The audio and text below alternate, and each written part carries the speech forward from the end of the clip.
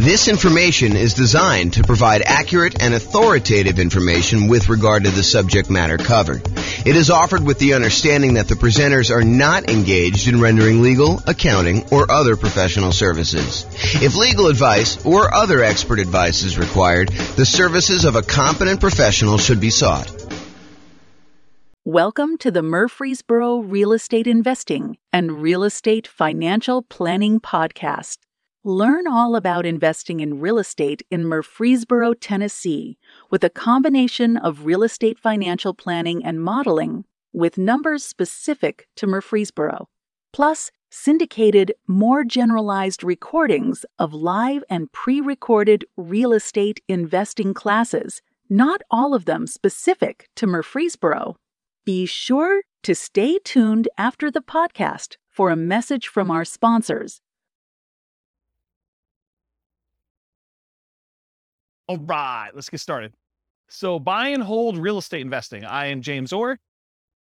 So I did put a new slide in here. A long time ago, we used to actually have a slide that I showed like the next 4 or 5 classes. But I sort of have a backlog because I haven't done classes live in a while, and there's been a list of things, and I just kind of keep adding to the end. So this is the tentative list of upcoming classes. So tonight, we're primarily going to go through buy and hold. How many people were here for the real estate investing strategies class where we talked about all the different strategies in one class? No one else was here? I think you were. Yeah, so we only had one person here for that. So in that class, I gave you an overview of all the different strategies. And one of your handouts that you have, this one right here. Oh, this one actually. This one right here shows the list of all the different strategies that there are. And then we primarily, in the classes I teach, we primarily focus on buy and hold, nomad, and house hacking. Those are the 3 strategies we primarily cover. Then there's a list of additional ones that I'm going to teach classes on, but that's not the primary focus of the classes I typically teach. It's more to just be comprehensive so that people have an understanding of why we're focusing on the 3 and not this whole other list. And then there's a couple that I'm not going to cover at all. So tonight we're going to go and do a deep dive into the buy and hold strategy, but you'll notice there's a whole bunch of classes on a bunch of the other strategies listed on here. Those are going to be what I would say is similar format to tonight, except for deep dives into those specific strategies. So for example, tonight we're doing buy and hold. Next week, we're doing the nomad strategy, which if you guys have never heard of the nomad strategy, because I know we have a couple of new people, the nomad strategy is to buy a house as an owner occupant. You move into the property. It's a requirement of the lender. And one of the reasons why you do that is it's a lower down payment and the interest rates are better. So you move into the house, you are required to live there for a year. During that year, you can just live there by yourself, or if you choose to, you can add on house hacking and have tenants living there with you or rent out a room or whatever you want to do.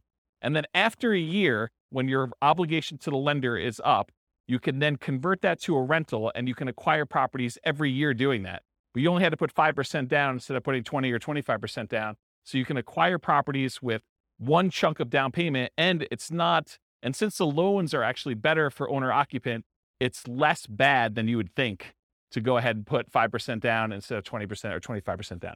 So the nomad strategy, we're going to cover that and all the different variations. I listed some variations on your investing strategies list there.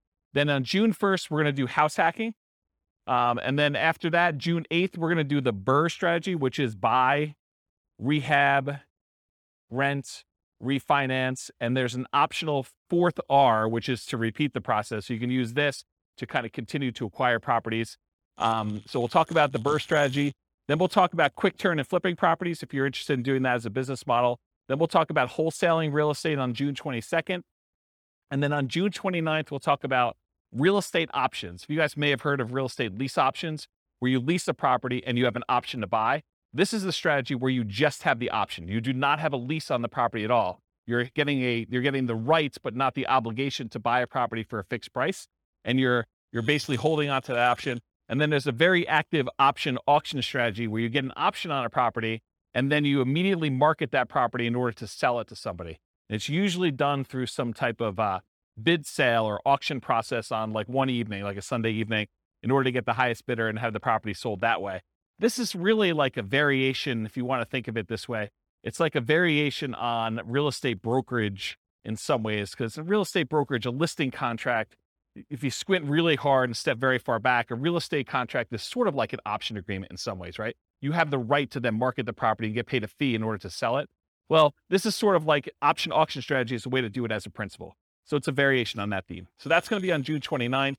July 6th, tax liens and tax deed sales.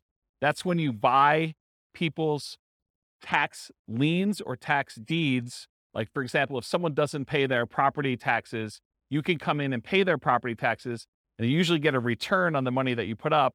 And then there's a really, really small chance that if they don't do it and you wait a long enough period of time, you can actually foreclose on the property for them not having paid their back taxes. We'll talk a little bit about this tonight. We talk about stability in real estate. It's one of the kind of options on there. So that's what we've got there. So tax lien, tax deed, real estate is going to be on July 6th. July 13th, I guess it's July 6th. July 13th, creative financing, real estate entrepreneurship. That's all the creative stuff. Subject to lease option, lease purchase, wrap financing, agreement for deed, contract for deed. That whole list on there is like that big graphic in the middle. That's that whole thing. July 13th, we're going to cover all those in one night. A lot of them are really similar in the mechanics.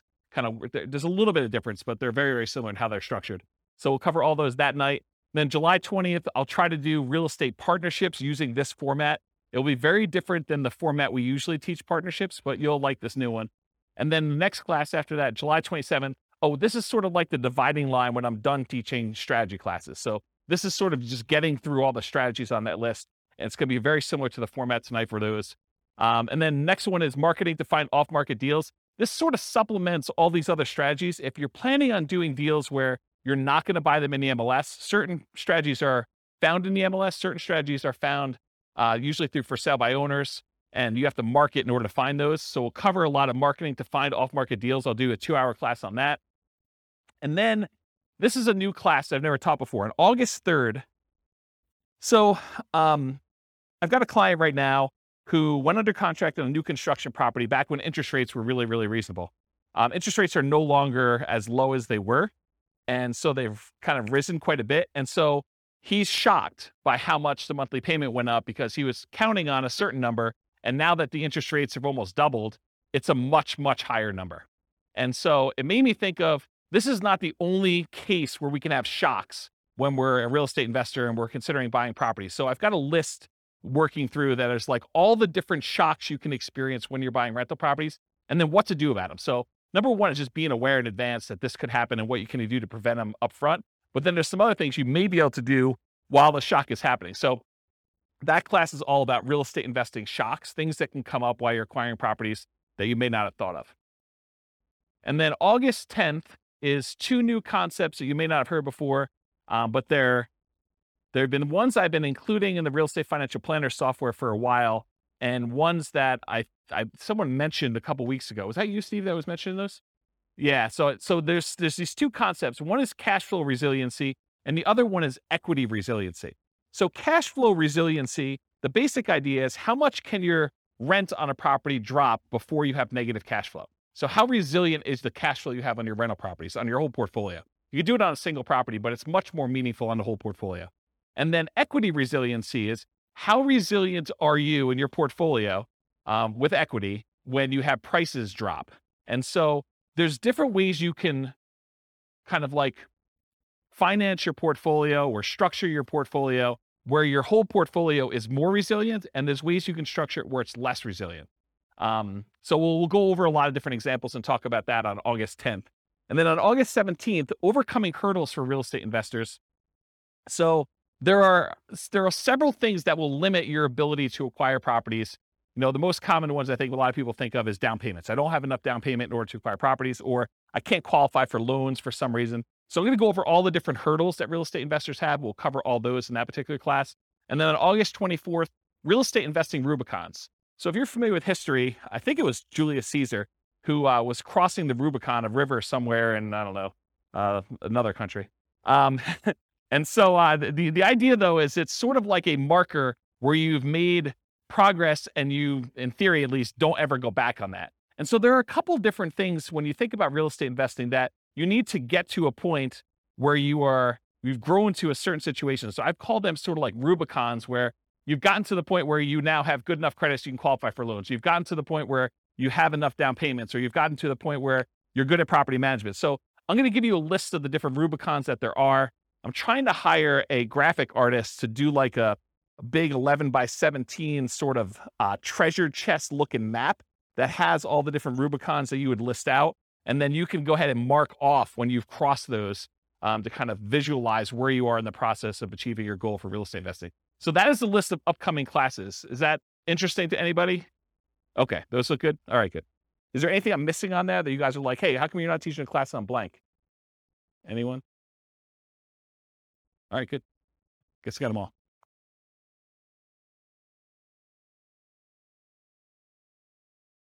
Oh, yeah, I've been teaching classes for like 18, 19 years. So, yeah. You missed some classes. We did a market stats class last week. So you missed the whole class on market stats. I didn't record it.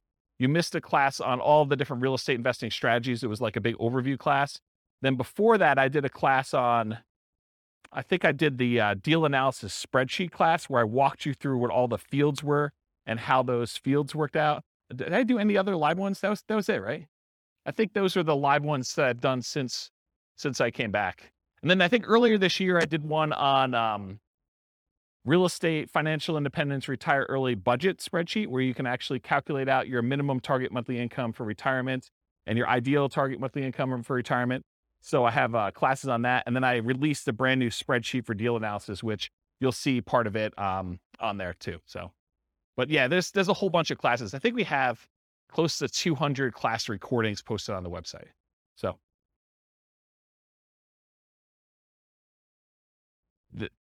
there you go. See, Steve's going to check me. I knew enough to know that it was like in another country and that it was a river, right? Was it Julius Caesar? There you go. See, I know just a little tiny bit about history to keep me dangerous. All right. All right, so buy and hold real estate investing. As I said, I'm James Orr. So real estate investing strategies. So you have the sheet with you, the handout. It says on the top, real estate investing strategies. That's basically this list.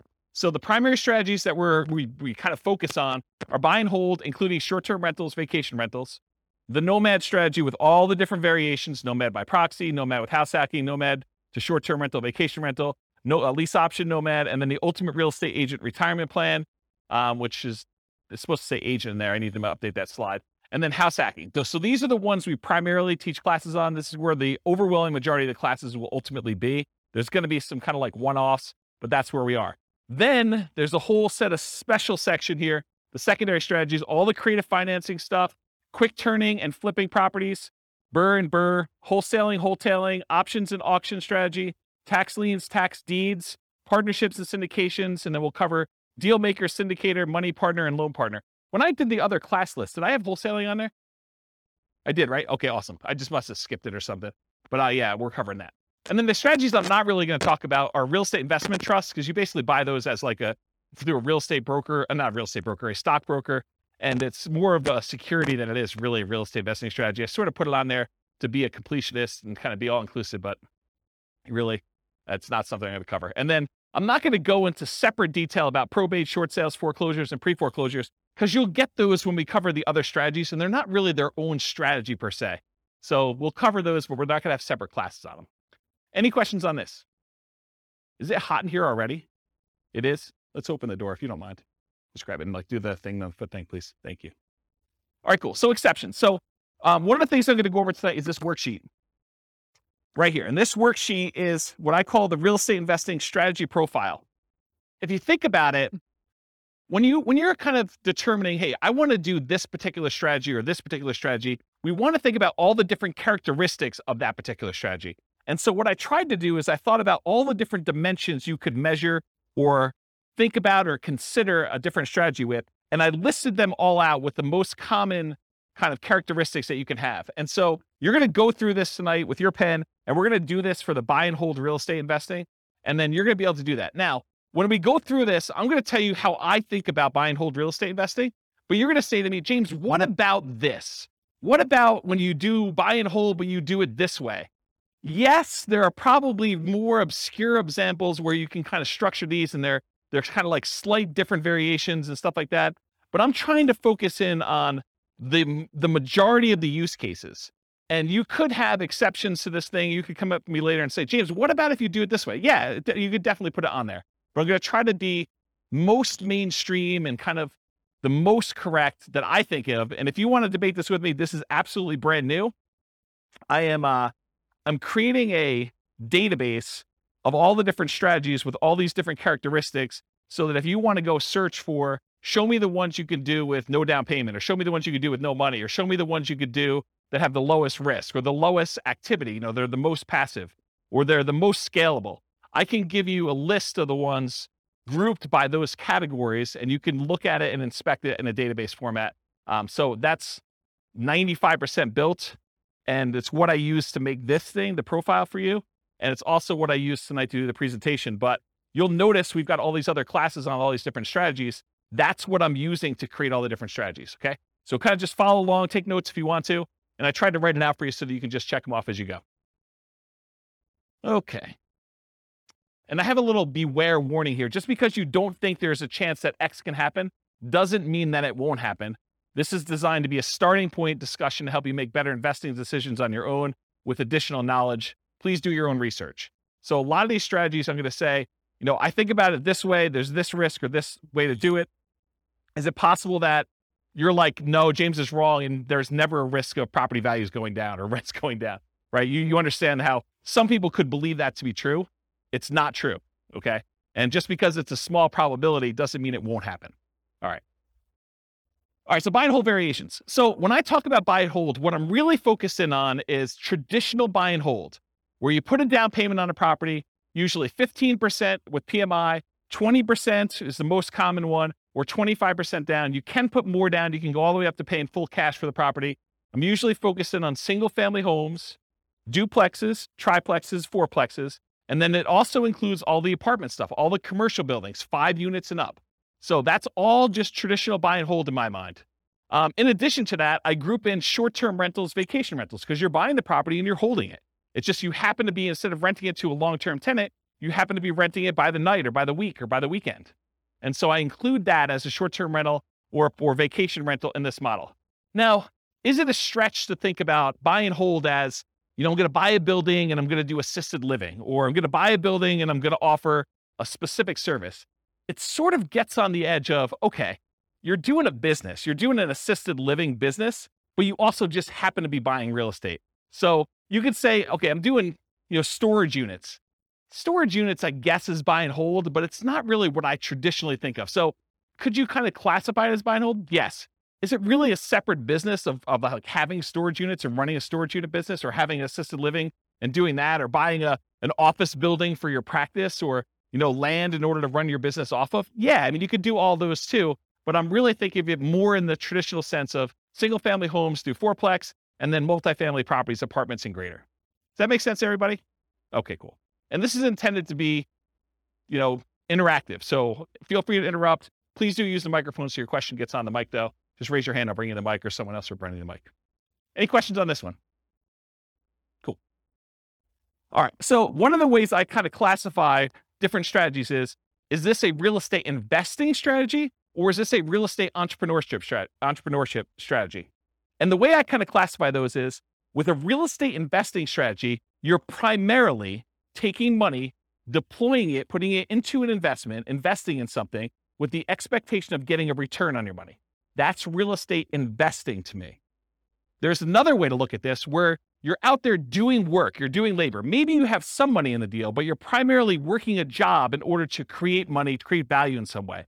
That's more like house flipping, where, yeah, you have a little bit of money invested in the deal, but you're really not looking to get a return on that money. You're really looking, I'm going to go put labor in and do that. So is buy and hold real estate investing more real estate investing, where you're putting in money and you're expecting to get a return? Or is it more like entrepreneurship, where you're actually going out there and doing work and trying to make money from the work? What do you think? The first option, real estate investing, right? So with real estate entrepreneurship, real estate investing, are you primarily investing money with the hope of getting a return on that money, or time, and in many cases, some money, to get a return on your time? For buy and hold, most folks are typically investing money with the hope of getting a return on that money. Short-term rentals sort of takes one step more toward entrepreneurship, because in most cases, with short-term rentals, you're doing more labor than you are with putting a tenant in a property and leaving them for a year or more. Does that make sense, everybody? But it's still primarily real estate investing. You're deploying money and you're expecting to get a return on that money. Okay. So that's on your list. So you can start on your list. Just kind of check it off. All right, so money required.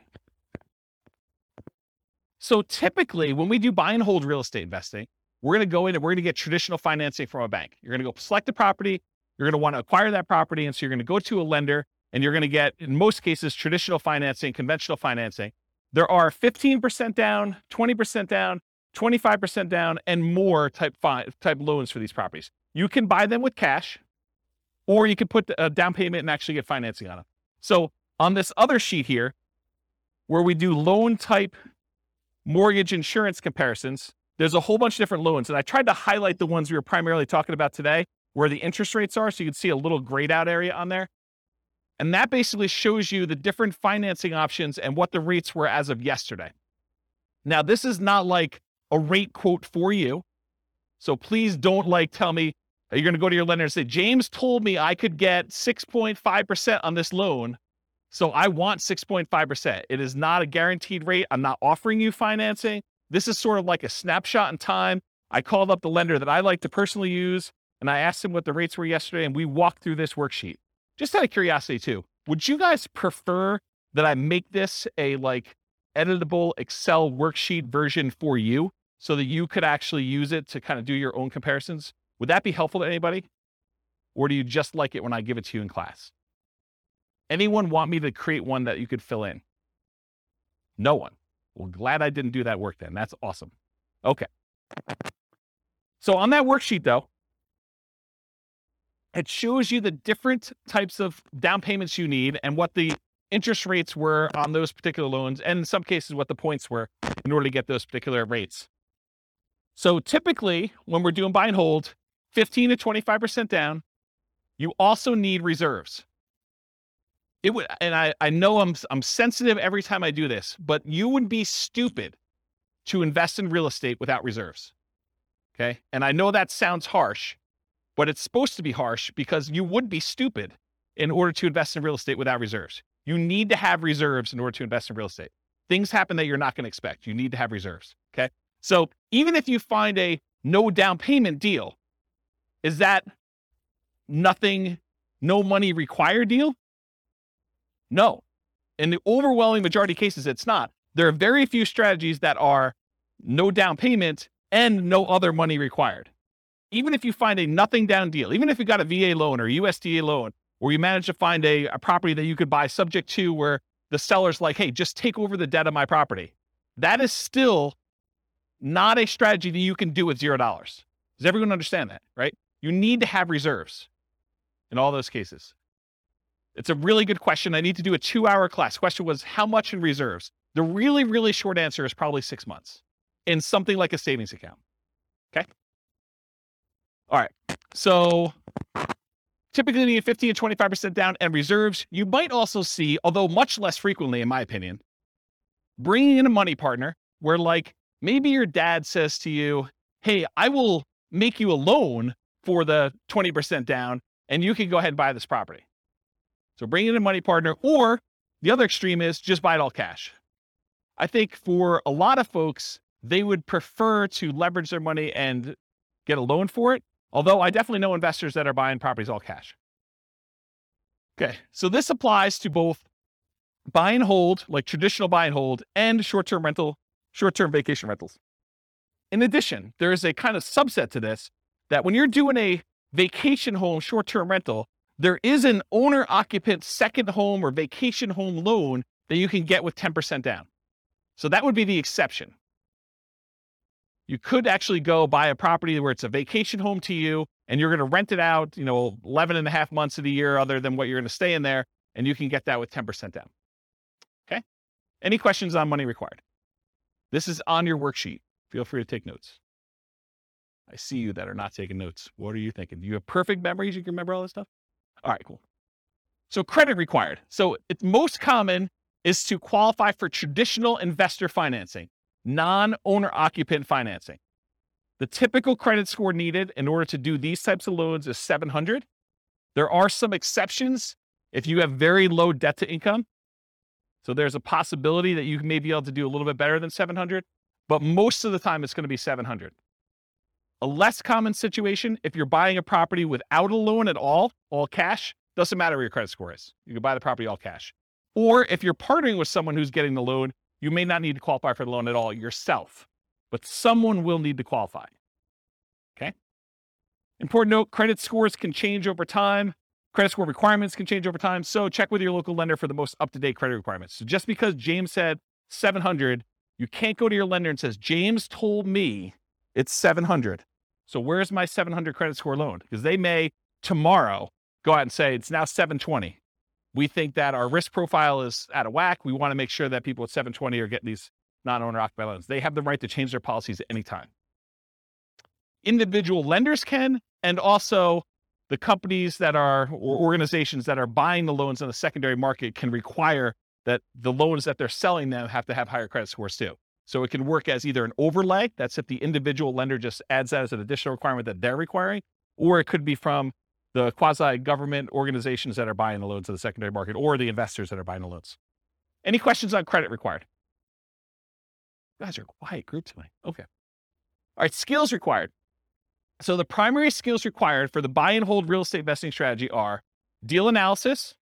You need to be able to analyze deals to determine what kind of deals they are, whether they cash flow, whether they make sense to buy, how 2 different properties compare, or how 10 different properties compare that you're considering. Actually finding the cash flowing deals, searching them out in the MLS, going to look at them, evaluating them. Acquisition financing, being able to get the loans that you need, those 15% down, 20% down, 25% down loans, and then property management skills. And by property management skills, I mean one of 2 different things. Either you need to be really good at managing properties yourself, or you need to be able to hire a property manager and manage your property manager when they do it. So one of those 2. And then in addition, if you're doing short-term rentals, the skills for doing short-term rentals are slightly different than the skills for doing long-term property management. I don't do short-term rentals, but I know it's different. Any questions on skills required? Cool. Stability. Stability is an interesting one that I think most people have not heard of. I actually learned about this. There's a guy whose name escapes me right now, but he does the Farnham Street blogs. Anyone know the Farnham Street blogs guy's name? I don't remember. But he basically came out with a blog post. This is probably a couple months ago now. And it wasn't specific to real estate investing, but I immediately said, this applies to real estate investing. So we have this concept of stability. Something is passively stable is if you don't do anything, nothing will happen to it. It'll just sort of naturally work itself out. But something is actively stable if you need to be actively doing something in order to keep that thing from killing you or making you lose money or hurting you in some way. And so he separates things into passive stability and active stability. Real estate in general is actively stable. You can't just buy a property, even the vacant land, and just let it sit. If you don't do anything to your vacant land, you will lose that vacant land eventually because you have to pay taxes on it. So you have to, by the even most extreme example of, I buy vacant land, I don't do anything, you will lose that property if you don't pay taxes on it. Okay? Now, as you move down the spectrum, if you are doing fix and flips, it is very active. If you don't actually do something with your fix and flip, you'll lose the property. In most cases, if you're doing a hard money loan, to the lender. Lender's going to come in after 6 months or a year, and they're going to take the property. So it's very active in that way. But even buy and hold, I would say, is an active stability. If you don't do something with your property, if you don't put tenants in there or manage your property manager, pay your taxes, pay your mortgage on it, pay your insurance, do all these things that you need to do, you will lose the property. And so I kind of started measuring real estate strategies on this spectrum of how active they are or how passive they are on the stability scale. And so buy and hold is actively stable. Short-term vacation rentals is a little bit more actively stable, in my opinion. In general, real estate investing is actively stable. However, some strategies and choices are more active than others. I'll give you another couple examples. Amortizing mortgages versus balloons and interest-only loans. If you get an amortizing loan, a loan that if you make all the payments for whatever time period, 15 years or 30 years, it will pay itself off. That is less active than if you get an interest-only loan that has a balloon, or you have, well, let's just use interest-only loan. So if you have an interest-only loan, at the end of the period of time, you still owe that amount on it. If you don't do anything with it, they're going to foreclose. So it's more active in that way. The other one actually gets paid off. What about buy and hold versus fix and flips? I think we talked about, or lease options. If you don't put tenant buyers in those properties and kind of keep on them and help them buy the property, or if they don't buy the property, replace that with another tenant buyer who could possibly buy the property, you're gonna lose the property or you're gonna lose money. Funding retirement via cash flow versus appreciation, debt pay down. So in retirement, one of the strategies, we did a whole class on this. I think it was called cash flow versus appreciation, where I had two different kind of like avatars. And one of them was going to one of them was in a real estate market that had more cash flowing properties. Another one was in a real estate market that didn't have very good cash flow, but it was highly appreciating. And so they were going to, kind of see if they could fund retirement by through the cash flow on the properties or fund retirement by using the equity they had in their property from appreciation. Well, funding your retirement via cash flow is more passive, still actively passive, but it's more passive than it is actually trying to do this with appreciation and debt pay down. Because with the appreciation debt pay down, you have to do stuff. You have to either sell properties, we have to do cash out refinances, we have to do stuff in order to get at the money in the property. It's hard to access that. Okay? Those are examples. Any questions on this concept? Does that make sense? All right, cool. Scalability. So did anyone listen to the class I did on Real Estate Investor FIRE, where I had this slide? But it was a different version of that. It wasn't the class where you guys yelled fire at me. It was the one I did on a webinar. And I talked about all the different stages of FIRE and the phases of FIRE. And I broke that out. So this is a slide from that whole class. I'll try to cover it very quickly. But the idea is that there are certain strategies that will get you to certain dollar amounts. So if you think about real estate investing is remarkably good at getting you to about this is one of those things where there's lots of exceptions and people could argue with me, but about that decamillionaire level. Okay. Really easy to get you to $1 million net worth, relatively easy to get you to this decamillionaire kind of thing. But if you want to become a 100 millionaire or greater, real estate becomes a lot harder to get you there. Okay. Partially because you're limited in the number of loans and the types of loans you can do unless you have exceptional income and exceptional assets to begin with. So it becomes a harder strategy to do that. And what this chart shows, I'll kind of jump ahead to show you what it is, but this breaks down the net worth and like what percentage of it they have in stuff like other assets, mutual funds, stocks, fixed income, managed assets, and real estate is one of them. So it shows you the percentage of their overall asset base that they have broken out by how much net worth they have. And so when you have a 10K net worth, not a lot of people have much real estate at all, because 10K is pretty low. But for the 100K net worth, they have a pretty decent sized real estate equity. And then up to this 1 million thing, real estate becomes a relatively significant percentage of that, of their net worth. And then getting up to this 10 million, real estate becomes a pretty significant thing. But then you'll notice over time, real estate actually declines. The amount of real estate that you have as a percentage of your net worth actually goes down. And so when you think about scalability, certain strategies are much more likely to get you to the point where you are scalable. So for example, let's think about this as an example. Is it easier to get to a $1 billion net worth running a flipping business where you're trying to buy properties, flip them, and make money? Are you going to become a billionaire doing that? What do you think? Probably not. Do you think let's even use 10 million. Are you going to get to a $10 million net worth flipping properties and making $25,000, $30,000 a flip? It's going to be hard to get there. Would it be easier to get there if you were buying rental properties, buying $400,000, $500,000 rental properties and acquiring a bunch of those and letting them pay off over time, letting the whole asset base appreciate, letting your loans get paid down if you have loans, getting cash flow on those properties and reinvesting it and acquiring more rentals? Are you more likely to get to a $1 million or $10 million net worth doing that than just doing jobs where you're flipping properties and making $25,000 or $30,000 a pop? Can you see how certain strategies are more scalable than others to get to certain levels? Does that make sense? Okay. So in my opinion, the buy and hold real estate investing strategy tends to be one of the better scaling real estate investing strategies that there are. Of all the different ones we're going to cover, especially the ones that are much more active, where they're more entrepreneurial, buying properties and using it as a wealth building tool is a relatively good one. But even that has limitations. It's really, if you're doing buy and hold, you're much less likely to get there to get to like this 100 million or, billionaire type status if you're doing that. So it's scalable to a point. Really, really good at getting 1 million to 10 million, in my opinion. Okay. Any questions on this? There's another like 10 minutes on this particular chart in that other class, which maybe I'll put a note in the show notes or something for the recording. Okay, risk exposure. So another way we want to measure real estate investing strategies is think about how risky they are. And one of the things I like to think about when I think about risk are, what are the risks of doing this particular strategy? So for buy and hold real estate investing, I consider this sort of like a medium risk real estate investing strategy compared to some other ones. There's ones that are much lower risk. There are ones that are much higher. So what risk do you have when you do buy and hold real estate investing? Well, when you buy a property and you're holding it for the long term, you have a risk that prices will decline during your ownership, right? Property values can go down.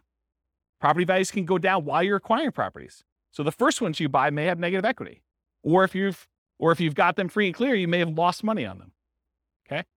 You could also have rents decline during ownership. So you thought you were getting X% return, cash on cash or cap rate, however you're doing your calculation. And now you find that rents have dropped and you're not quite getting that anymore. So that's a risk you can have. Your credit is at risk. If you actually go buy properties using financing and something goes wrong with the property where you have to jettison, or something goes wrong with you and you can no longer, continue to make payments on the property and you lose the properties to foreclosure or short sale or something like that, your credit is at risk for doing this strategy. That is not true with every other strategy. So it's a buy and hold strategy risk. You also have all the typical tenant property management risks.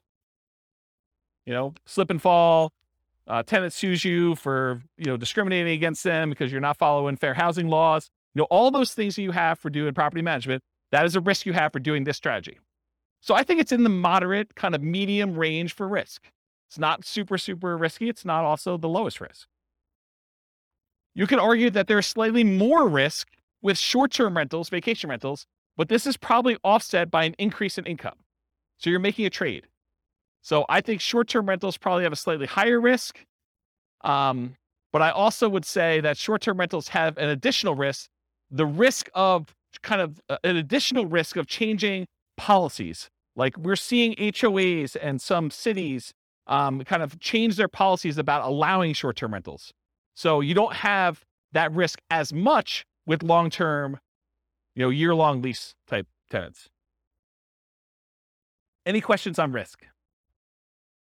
Are you seeing the format we're using for these other ones and how this will be helpful to understand if you're considering other strategies, how they all measure up? You seeing that? Is that going to be helpful? Okay, profit speed. So how quickly do you make money and what size of money do you make at what interval? So you can make $1, but is that like a decent amount chunk? So we want to think about also how quickly it happens and then the magnitude or the size of your profit. So I'm calling this profit speed. And if you've seen this before, this is my return quadrants. This talks about the 4 different areas you see that you get returns on by owning rental property. And then I also have reserves in there because you tend to own a small return on the reserves you keep. Whether you keep them in a savings account, you're getting 1% a year. You keep them in the stock market, and you're earning 8% per year. So you do get a return on the reserves you have, but it also drags down the overall return on investment when you kind of like say, I have to have 6 months or 12 months of reserves for my property.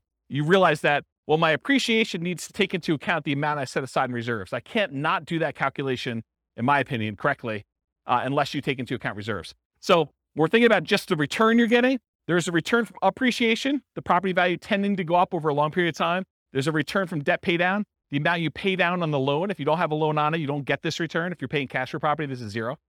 So you get these 2 returns. These 2 returns are what I call cash later returns. So all the stuff on the left is the stuff that you get later, because you can't usually access appreciation or debt pay down until you either sell the property or you do a cash out refinance. So these ones on the left-hand side are the returns you get later, cash later. The ones on the right are cash now returns. So cash flow, the difference between the rent you're collecting on the property or other income you're collecting on the property minus all of your expenses, including vacancy, taxes, insurance, maintenance, your mortgage payments. Did I forget any? Basically, it's all those, okay? So cash flow is the net difference between what you're bringing in and all of the expenses you have in your property. That's cash flow.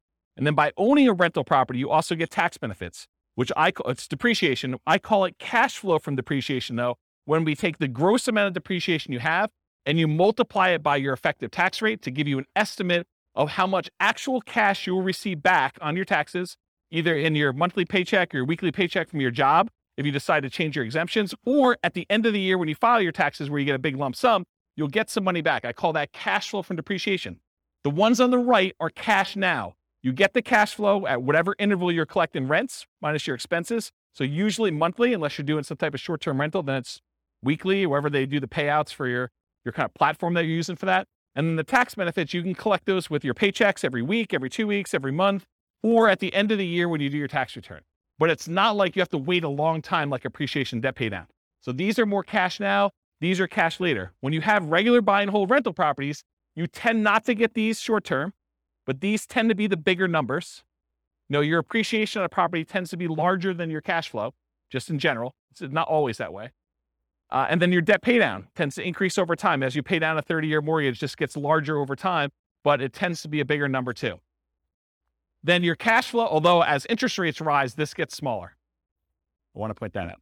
So cash flow and tax benefits, these tend to be relatively smaller numbers, unless you're doing a free and clear, and then your cash flow number should be much larger. But you're doing these tend to be smaller numbers, but they tend to be more quicker. So as far as like profit speed, with buy and hold real estate investing, you typically can start seeing cash flow within 30 days. You buy the property, you acquire it, you put the tenant in there. It's relatively quick. Rents and security deposits are typically paid in advance. So a lot of times someone pays rents at the first of the month for the month that's coming up. They're not paying it in arrears. They're paying it in advance. So you're going to get that up front. And usually you require a security deposit before they move in. So you'll see some money up front. Short-term rentals and using property manager can slightly delay the time to producing cash flow. If you've got a property manager in there, it takes them a while for them to receive the money, do all the accounting, and then pay you out on the 15th or the 30th or whenever they decide to pay you out. So there's an additional delay when you do that. Then whatever platform you use for your short-term rental, I'm sure there's some type of delay in there too. It's not like they're doing the deposit and giving you the money same day. Okay. I don't do short-term rentals, but that's my understanding. Anyone do short-term rentals here? Okay. Usually a percentage return of amount invested, cash on cash, return on investment, or cap rate. So when you're thinking about like the order of magnitude, a lot of people throw around numbers like, I'm getting a 5% cash on cash or 10% cash on cash, or in some extreme cases, maybe they're doing a 100% cash on cash return on investment. That's the number that you are getting on the investment size, the amount of cash you put in the deal. Or cap rate is the return you're getting if you did not have a mortgage on the property, but after all of your other expenses. That's what cap rate is. Okay. I talked about cash flow from depreciation. You also typically see the wealth building through the stuff on the left. The appreciation and debt pay down portions tend to be your kind of wealth building part of the profit speed for buy and hold. Any questions on this one? Awesome. Finding deals. So how do you find buy and hold deals? I kind of break it up into two categories. One of the most common, most likely ways you're going to find deals, and then the kind of like more unusual, but still common enough that I think I should mention them sort of things. And that's these. How do you find deals? I used an example when I taught the real estate investing strategies class where I talked about all the strategies, this idea of looking for an alligator. It is possible for you to find an alligator if someone recently flushed one down the toilet and you happen to be in the sewer in New York City. You could possibly catch an alligator down there, right? You could find one. This is like the unusual, exceptional case. But if you're looking for an alligator, and the alligator is representative of the type of deal you're looking for, if you really want to find an alligator, you're probably more likely to find one if you go to Florida. And probably more specifically, if you're looking for alligators, you might want to look in the Everglades. Okay, so if you think about deals and where you're going to find them, think about this alligator story. So where are you most likely? What's the Everglades version of buy and hold? Multiple listing service. That's the overwhelming majority of properties. It has the largest number of properties available. You're typically going to find them in there.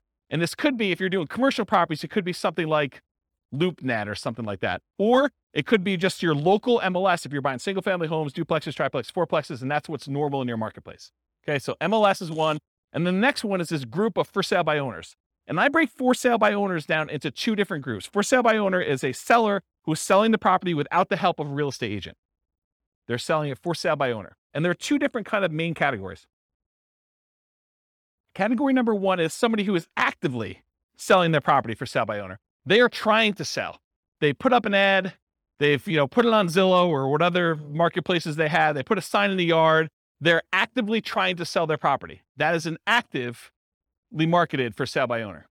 But then there's the other group. They're the hidden for sale by owners. It's a seller selling without the help of a real estate agent, but maybe they are not actively marketing their property. Maybe it's sort of like if you approach them and said, hey, would you like to sell your property? They'd be like, yes, I would, but I wasn't otherwise trying to sell it. I didn't have it marketed for sale. I didn't have a sign in the yard. I didn't have it up on Zillow.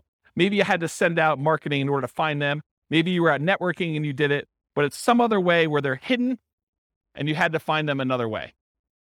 And usually those other ways are either through marketing or networking. Those are the most common strategies for finding properties for buy and hold. Unusual methods, wholesalers. Not that a wholesaler can't find you a deal, it's just the number of wholesalers that there are out there and the number of wholesale deals that they're finding is just a really small portion, right?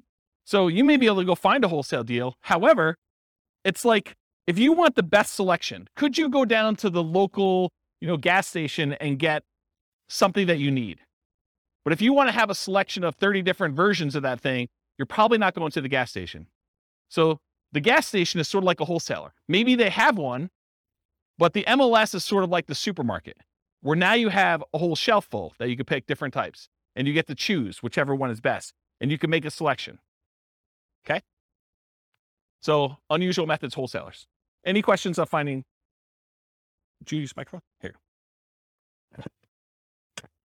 Are you talking about Redfin, Zillow? Do they come under MLS? So Redfin or Zillow could actually include both of these. So it could be that the real estate agents' properties are listed from the MLS on Redfin or Zillow, but also the for sale by owners can also list their properties as a for sale by owner on Redfin or Zillow. So it could be both. So that's sort of like an aggregator for where you're doing it. But ultimately, the source is either the MLS, all the agent stuff, or for sale by owner, actively marketed in that case. Right? Okay, cool. Any other questions? Yeah, hey, John. I've got a two-part question. On the for sale by owner, Yep. Is that typically, do they want more money or less money than if they were going through a realtor? And also, the second part of my question would be risk. Yep. If I use a realtor, you guys cover all the hidden stuff. If I'm dealing directly with a homeowner, seems a little more risky. Yeah. So really, really good questions. Just put it down for a second. So awesome questions. So the first thing about price, it's all over the place. I would say that the for sale by owners I've seen, some of them are priced high because they want to get all the money, right? They're going to price it with whatever a realtor would have gotten, maybe even a little bit more, because they think that their property is better than all the other ones that sold. And they haven't had a real estate agent tell them that it's not reality to get, $600,000 for this $500,000 property. They're like, well, I think I can get 600, so I'm going to list it for 600. So you could get some of that. Or you could get them not knowing the value. A lot of times we see that with an out of the area owner who knows that their parents bought the property for $250,000 and they can't imagine in their mind that it's worth $500,000 now. And they live in another state and they're just like, if we can get 300, that's awesome. And it needs a lot of work. And so it goes both ways. And the real estate agent ones, there are real estate agents that help sellers who are otherwise motivated. They want a quick sale and they realize it needs a lot of work and they're not trying to be super aggressive about getting every last penny out of the deal. So you could find those. But I think the overwhelming majority of the deals listed in the MLS are retail deals. I mean, they're priced for retail sale. The real estate agent is representing the seller and they're trying to help them as a fiduciary, get the best offer for them, which in many cases is the highest priced offer that will net them the most. And so I think that is true. But there is that 5%, 10% of those that are also good values. And sometimes a full price deal, especially for buy and hold, is still a great deal. Like you can go buy a property, pay full retail price for it, and it gets you the cash flow economics, the cash flow returns that you want on it. Because they're thinking price and you're thinking income, right? And not every property is considered that way.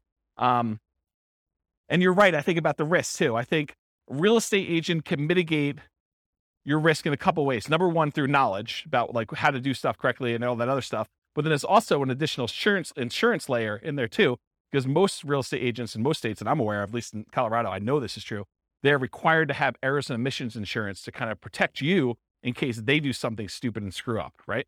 So I think that there's an additional layer in there. Does that mean that you shouldn't do a for sale by owner deal? No, I think that there's there's a reasonable amount of risk that you think. There's nothing without risk, right? Like we go out, we drive through town. I mean, you could be doing everything you're supposed to do. You're completely sober. You're driving on the right side of the road. You're doing the speed limit.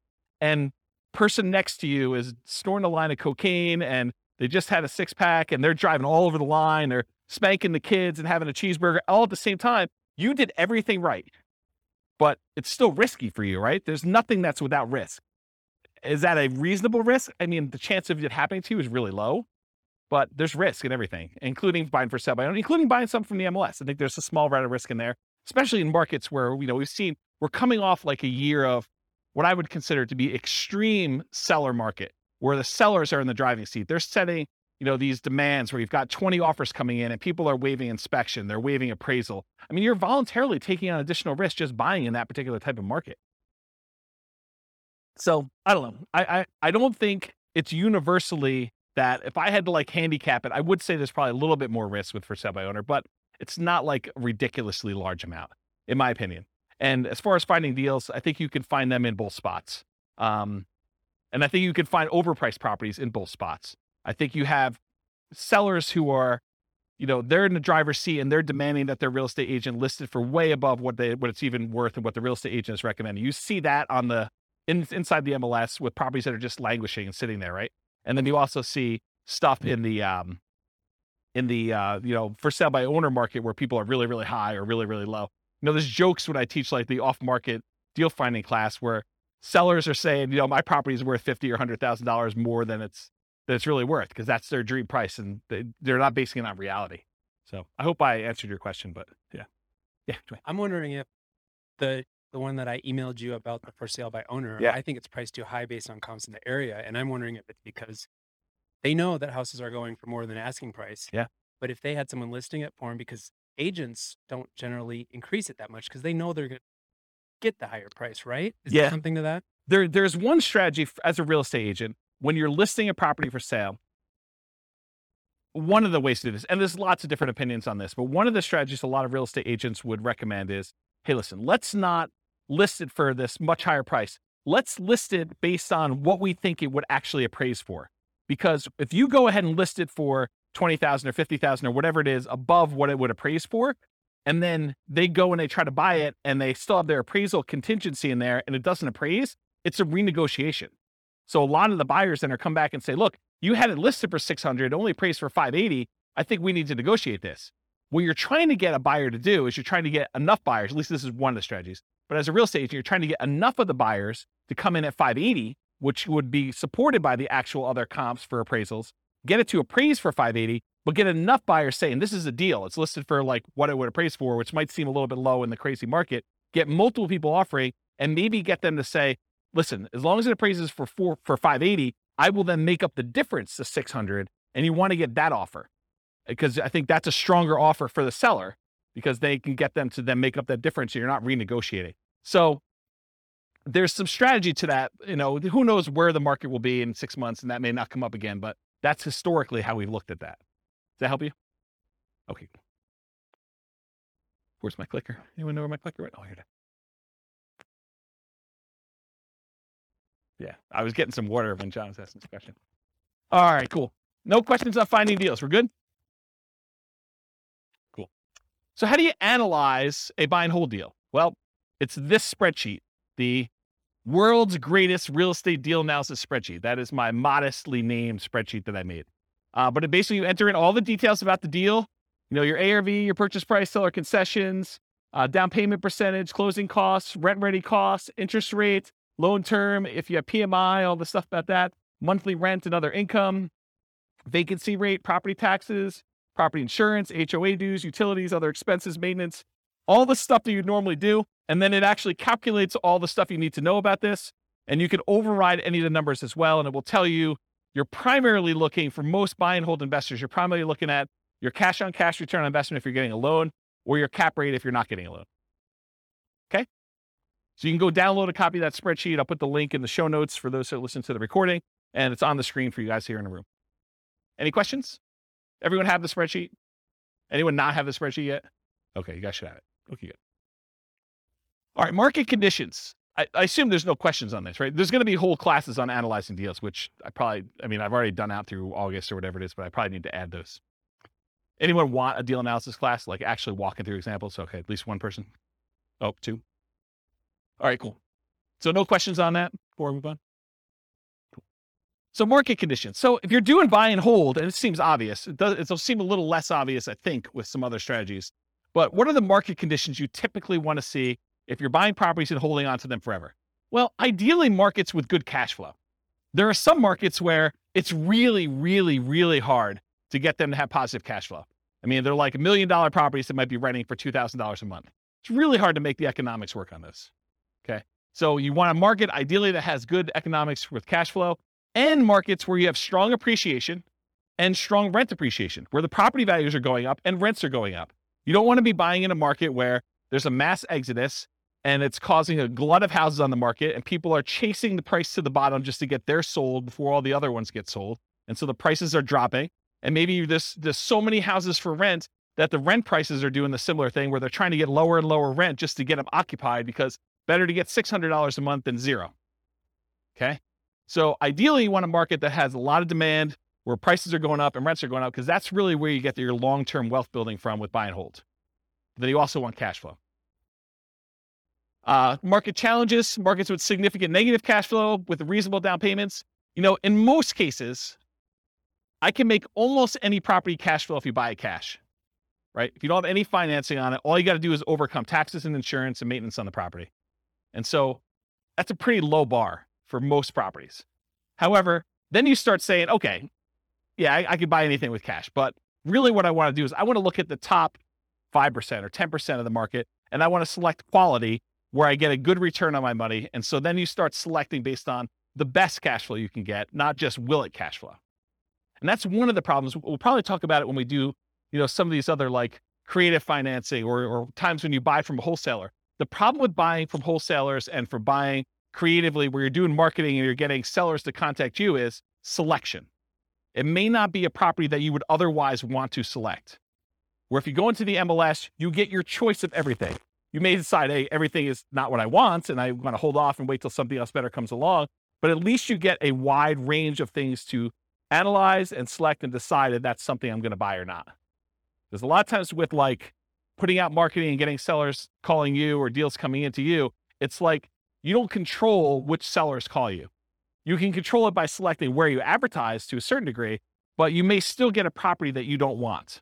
And so you still have to say no and select the ones that you do want. Okay. And then lastly, markets with no or negative appreciation.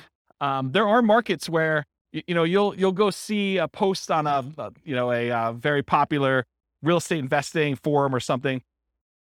And you'll be like, hey, look, this deal is, this, you go look at a post from 10 years ago and they're talking about, $100,000 property in a certain city. And then you fast forward, you find another post from, 10 years later, and it's like the same $100,000 properties are selling in that same city. So you've had essentially zero appreciation over that decade. So you got to watch out for that. You want to be investing in markets that have appreciation for long-term wealth building. You can just cash flow them, but I think that you want the benefit. If you're going to go after a market, if you have any market to choose from, why not choose one that both has cash flow and you're going to get some wealth building through appreciation and debt pay down, and rent appreciation. Okay. So no questions on this? Everyone got it? Cool. Accessibility or availability. So in many markets, there are plentiful deals you could select from the MLS. So then it becomes a matter of saying, okay, there's 100 that would work. Now let me find the top 10 of those 100 or the top 5 of those 100 to really dig down and decide what I'm going to do. In other markets, it might be challenging to find any positive cash flowing properties except with significant down payments. I think we've been seeing, in our local market here, we've been seeing a move toward this. There was a time in our marketplace where you could find a good quality product, good quality property that with 20% down would have positive cash flow. It's much, much harder to do that now because prices have gone up a lot in the last 5 years. Interest rates in the last 6 months have gone crazy, like doubled, 3% to 6%. Rents have gone up, but not quite as much as property prices and interest rates. So it's getting harder and harder to find a property that would positive cash flow with just 20% down in our marketplace. Okay. And I think you'll find that in other markets too, especially with the same characteristics. I mean, we see massive price appreciation, not just in Northern Colorado, but overall in the nation. And interest rates are up all over the place. Yeah, Dwayne. How far behind do taxes usually follow that when they do assessments? Is that something that... That's a great question, because you're right. I mean, if property values have gone up and they're doing the reassessment every 2 years, which I think is very, very common, at least around here, that's the norm, right? Every 2 years, we see a reassessment. So they're going to use the new property value, and they've got their kind of like tax, whatever they call it, mills, or how they calculate taxes. They're going to use those times whatever their new assessed value is, and your property taxes are going to go up. So it's just sort of like 2-year stair step going up with that. Yeah. So it's definitely going to impact that, which is another reason why you probably shouldn't use just the last year's property taxes as your estimate, unless you're prepared for that shock. That's a shock for that class, right? Buying a property using the old tax assessment only to find out that 6 months from now, there's going to be a new tax assessment. It's going to change. Same thing we see with new construction properties, right? I mean, you've seen this where, sometimes we get really lucky where you buy a property and you're still paying taxes on vacant land. And it takes 3 months, 6 months, a year, whatever it takes for the county to come around and say, okay, now we're reassessing your property. It's no longer vacant land. It's got this $500,000 property on there. And now property taxes aren't $47 for the year. They're $4,700 for the year. Okay. So that's a big difference. Interest rates may be a significant factors, whether properties will cash flow or not. And the other thing about accessibility, availability, is verify that you can use your property as a short-term or vacation rental before buying it. You don't want to assume that you can. You want to check with the city. You want to check with the county. You want to check with the HOA at a minimum. And there may be additional municipalities that eliminate you. Those are the 3 that come to mind. Any questions on that? Cool. Using retirement accounts. There's some real estate investing strategies that you can use your retirement accounts to invest with. Buy and hold real estate investing is one of them. You can use your retirement account, your self-directed retirement account, to buy real estate with for buy and hold. A lot of times it requires special financing. So most of the time it's going to be a portfolio loan, and the portfolio lender is going to require a much larger down payment, usually about 35%. There are some ways to structure where you're getting the loan and someone else is partnering with you. Go see the partnerships class where we talk about that. But you could structure an LLC with some portfolio lenders who obviously don't see this as a kind of like good way to do it. But you can come in and be the loan partner on a deal for an LLC and only put 20% down in order to get some of those products. But if you're buying it just with your self-directed IRA, self-directed 401k, in most of those cases, because it can't be a recourse loan, they're going to require 35% down. The interest rate is going to be a little bit higher. And they're usually ARMs. Sometimes they'll do a 15-year fixed rate mortgage, but that's also going to hurt your cash flow because it's the 15-year amortization schedule makes your cash flow, it makes your monthly payment higher, which means your cash flow is going to be worse. So just realize that might not be ideal. And then the other thing to think about too is if you're trying to do financial independence, retire early, below when you can technically start taking money out of your retirement accounts, realize that if you're doing investing inside these accounts, it's not like you can access that money. You can't like collect the cash flow from the property that you have owned by your self-directed IRA or self-directed 401k. You have to leave that money in there until you can legally withdraw it, unless you want to pay the taxes and the penalties to get it out. Okay. So realize that if you're looking to do this for retiring at 45 or whatever you're trying to do, that's potentially problematic. And you'll need to come up with a bridge solution of some sort to do that. And there is a class, I really need to add this to the schedule. I talked about this in that same Fire for Real Estate Investors class. I talked about this idea of, I used to call it coasting into retirement, but I don't want to confuse it with Coast Fire, which is something completely different. So I think I renamed it chillaxing into retirement. It's this concept of, you have enough money to bridge, you technically qualifying as financially independent, and you're sort of living off of your savings, not at a safe withdrawal rate, kind of living off your savings, but like depleting your savings to get to the point where you then qualify for FIRE, where your financial independence number may take you a year or 2 or 3 for either a property to pay off or cash flow to increase or something else to happen. And you're sort of like rapidly depleting another resource that you have to sort of bridge you to that point. And there's probably a full day class I need to do on that. So I don't think I could do it justice in 2 hours. So is anyone interested in that class? Should I do that? Just one person? 2? Okay. Maybe I'll do something like that. Okay. So I talked about all those. Any other questions on can you use your retirement account? Is this helpful? Like the kind of format of going through it sort of like this? Yeah. Okay, good. I'm glad. All right, quantitative analysis. So when I originally did the real estate investing strategies class, I gave you like a warning up front that I could have easily decided, I did qualitative then. I kind of like looked at the characteristics and how they work and what their strategies were. But I could have just as easily done all math and showed you, okay, look, if you do buy and hold, this is what the numbers look like for you doing it. If you do creative financing, this is what the numbers look like for you doing it. And one of the reasons I wanted to do this series, I wanted to do a deep dive with all the different ways to measure and look at it, but I also wanted to do a quantitative analysis.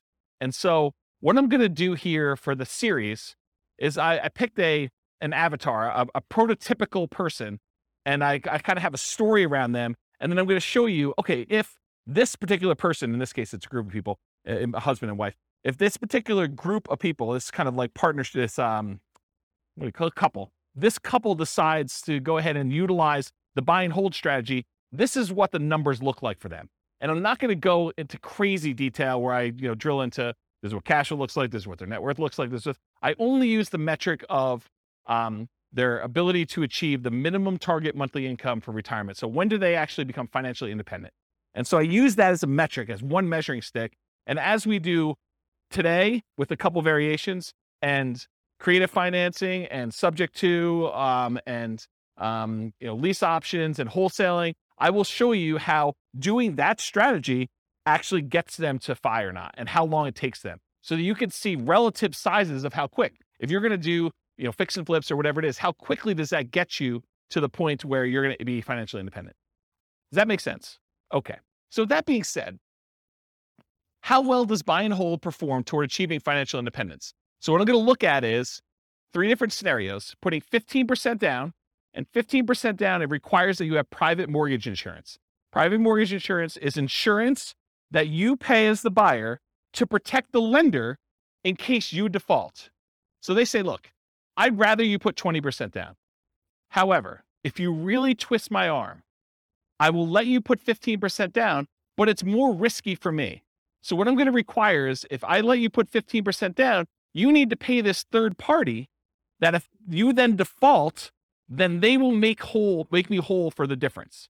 Okay. So you're paying as the buyer, a third party insurance company, a private mortgage insurance company to protect the lender for them being silly enough to let you do a loan for 15% down. Does that make sense? The way I worded it that way? Okay. So when you do 15% down, you're going to have PMI. And if you look on your worksheet, sorry, man, you got volunteered. I should have just taken a sheet, huh? So on your worksheet here, you'll see this 15% down column. And I show you the interest rates highlighted, but then a few columns down from that, it also tells you your monthly PMI or monthly MI for mortgage insurance. And so it shows you that the monthly MI is $150 a month for the 15% down one, and it's 0 for the 20% down and 25% down. You don't have mortgage insurance when you put 20% down or more. Okay?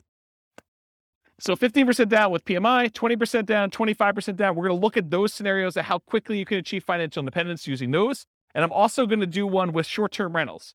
Now, for short-term rentals, I assume that you can get significantly higher income by doing a short-term rental. Otherwise, why bother, right? It's more work. But if you could get significantly more income, but there probably are some more expenses, right? There's like all those extra fees for the platform and marketing and maybe keeping the disposable goods like soaps and all that other stuff. So there are more expenses and the cleaning person, all that other stuff. So there are more expenses of running short-term rental, but there's also more income. But net, it's more, right? Like I think you wouldn't do it if the net was less. And so I've arbitrarily picked a number. And you may say to me, James, your number seems crazy low, too conservative, or your number seems crazy high, too aggressive. And I want to be able to change the numbers. You'll be able to change the numbers. I'll put a link in the show notes. I'll let you guys know what the link is. And you'll be able to go and see And I'm going to do it for every city. So those would be 300 cities. You'll be able to see numbers for your city. And then if the numbers I use for your city are slightly different, you'll be able to change those too. But I will start with reasonable assumptions for all cities. Then you'll be able to go in and say, look, it's not 25% more than what we're getting with regular rents for doing short-term rentals. It's actually 50% more, 100% more net after all expenses. And so you can go change those assumptions and then see how it impacts whether or not they achieve financial independence. For tonight, I have the assumptions up here in a second. I did use 25% more. And I also increased maintenance on it as well. So you'll see how that plays out. I also mentioned here, in many cases, there's usually more work involved for short-term rentals. So part of the increased income you get is your labor. You should think about that in terms of dollars per hour. So the differential you're getting above and beyond the work you would need to do as a regular long-term tenant in the property, you need to think about that as, okay, I also need to figure out that I'm also putting in an extra X number of hours, 5 hours a month or whatever it is. And so I need to take that money out and calculate what that means to me. You may be willing to do that though, because you're saying, look, if I can get this extra cash flow, I don't mind doing the 5 hours. That's worthwhile for me. Okay. So it's up to you to decide that. So any questions on this before I start going into some numbers? I'm moving toward numbers. I'm going to show you my assumptions here. Any questions? Okay. All right. So financial independence. So earlier this year, I did a class, I think it was called, Financial Independence Retire Early Budget. And in that thing, I did a walkthrough where I walked you through how to do your own budget to determine what your minimum target monthly income in retirement is. That's like lean fire, for those of you that are kind of familiar with that concept, or your ideal target monthly income in retirement. That's sort of like your fat fire or full fire number, okay? So I walked you through, you kind of walked through all your different expenses, your mortgage, taxes, insurance, HOA, and your own personal property, vehicle payments, all that stuff that you have there. And then I calculate your amount that you need in order to be able to achieve financial independence based on your expenses for kind of two different groups. So I'll put a link to be able to download the spreadsheet, maybe watch the video on there. So you'll want to know your number, but I used for them, I think $5,000, which I'll show you the assumptions for in a second here. But in order to achieve financial independence, it really consists of three parts. So how do you know if someone has enough assets coming in to support them in retirement? There are really three inputs for this. Input number one is passive income coming from things like Social Security, pensions, or annuities. Those are the three most common, but it's all the passive income you've got coming in from that. The second one is any cash flow you have from your rental properties, net of all expenses. So this is not just rent minus mortgage payment. It's rent minus taxes, minus insurance, minus maintenance, minus vacancy, minus mortgage payment. All of the expenses on your property have to be subtracted out. And then that number is the cash flow you can use to determine whether or not you qualify as financially independent. And then the third one is any money invested, not the equity in your property. That's already being included somewhere, but any money you have invested in stocks or bonds or mutual funds or things of that nature, times whatever you believe to be a safe withdrawal rate. Safe withdrawal rate is the amount of money, in theory, that you can safely remove from your investments each year and, in theory, not run out of money. Okay? Usually it's around 4%. Some people more conservatively will use something like 3% or 3.25. The guy who came up with the rule before we saw this massive uptick in inflation had came out publicly and said it's actually over 5% now, which I always scratched my head and said, that seems really aggressive. But I mean, what do I know? But if you look back at historical data, there was the 4% safe withdrawal rate study by the three professors from Trinity University. They did a bunch of back testing on historical data with the stock market and bonds, and they came and said that with a very high probability of success, very low probability of failure, that taking 4% of the amount of assets you have invested in stocks and bonds at different ratios, they did a whole table, so you can go look at the report if you want to. I think it's called the Trinity study. But they said that 4% is a relatively reasonable number to use based on historical data. Okay, so the three things, it's passive income from Social Security, pensions, and annuities. That's number one. Any net cash flow from rentals. And number three, your yearly safe withdrawal rate multiplied by the amount you have invested in stocks, bonds, mutual funds, things like that. The sum of all three of those, if the money coming out from your cash flow, your passive income, and that safe withdrawal rate, if that exceeds the amount you need in order to live, then you are technically financially independent mathematically. Does that make sense? So in order to see if somebody qualifies for this, we're going to use any Social Security they have. So if they go late enough where they're old enough then to have Social Security, that will count for us. Okay. And I did a calculation based on their Social Security, and I think I started them at age 21. Try to give them a really long runway with this. Okay. Any net cash flow from rentals. So if they're buying rentals in these scenarios, then the cash flow they have from the rentals after all their expenses counts. And then any money that they have in their bank account that's not being used for down payments or whatever, we're using a 4% safe withdrawal rate for that, and that counts as well. So the three of these things will count to determine whether or not they've achieved financial independence, and I'll tell you what month they achieved that minimum target monthly income in retirement to be financially independent. Does that make sense? Did I confuse anyone? All right, cool. All right, so all of these assumptions are changeable if you just copy the scenario to your account.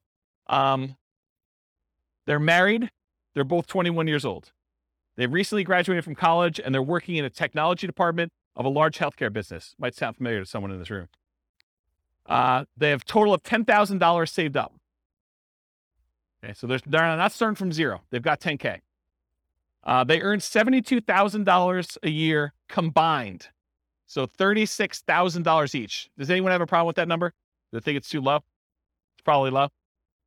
I'm looking at someone who works in that field. Yeah, it's very low. Okay. So I'm trying to be conservative though, right? Like if I come in here and I use, everyone makes $200,000 a year, people are like, whoa, James, no one makes $200,000 a year. So I get it from either way. So here's how I worked it out though. I said, okay, look, McDonald's is hiring at like $16 an hour for us, right? I mean, I think Qdoba, the burrito place I go to, they have signs on their door. They're hiring like entry level at 15.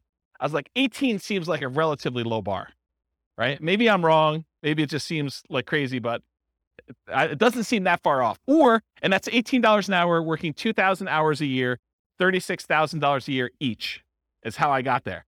Or you can say, look, if they're really as motivated to achieve financial independence as you say they are, then 2,000 hours a year is like part-time work, in my opinion. I mean, there's other people they're going to be offended by that, right? I'm going to get hate mail, I can't work more than $2,000 a year. I mean, 2,000 hours, that's like the first 6 months of the year for me. I mean, I know there's some business owners in here that they're like, yeah, 2,000 hours. Yeah, that's easy, right? But I'm going to get hate mail, I'm sure. But I use 2,000 times $18 an hour to get $36,000 a year for each one. I think that's a reasonable number for a lot of folks. And so I'll try to use these same assumptions across all the different strategies to compare them. So you'll be able to see more of as close to an apples to apples comparison as you can be, knowing that you're comparing different things. Okay. This may be hard for you guys to believe. They're saving $1,000 a month before they buy any houses. Okay. So between the two of them, they're saving $12,000 a year on a $72,000 income. That's pretty aggressive, but they're motivated to achieve financial independence. In fact, I say that they're obsessed about achieving financial independence so they can retire early. They want to fire. They want to find their best path to financial independence together.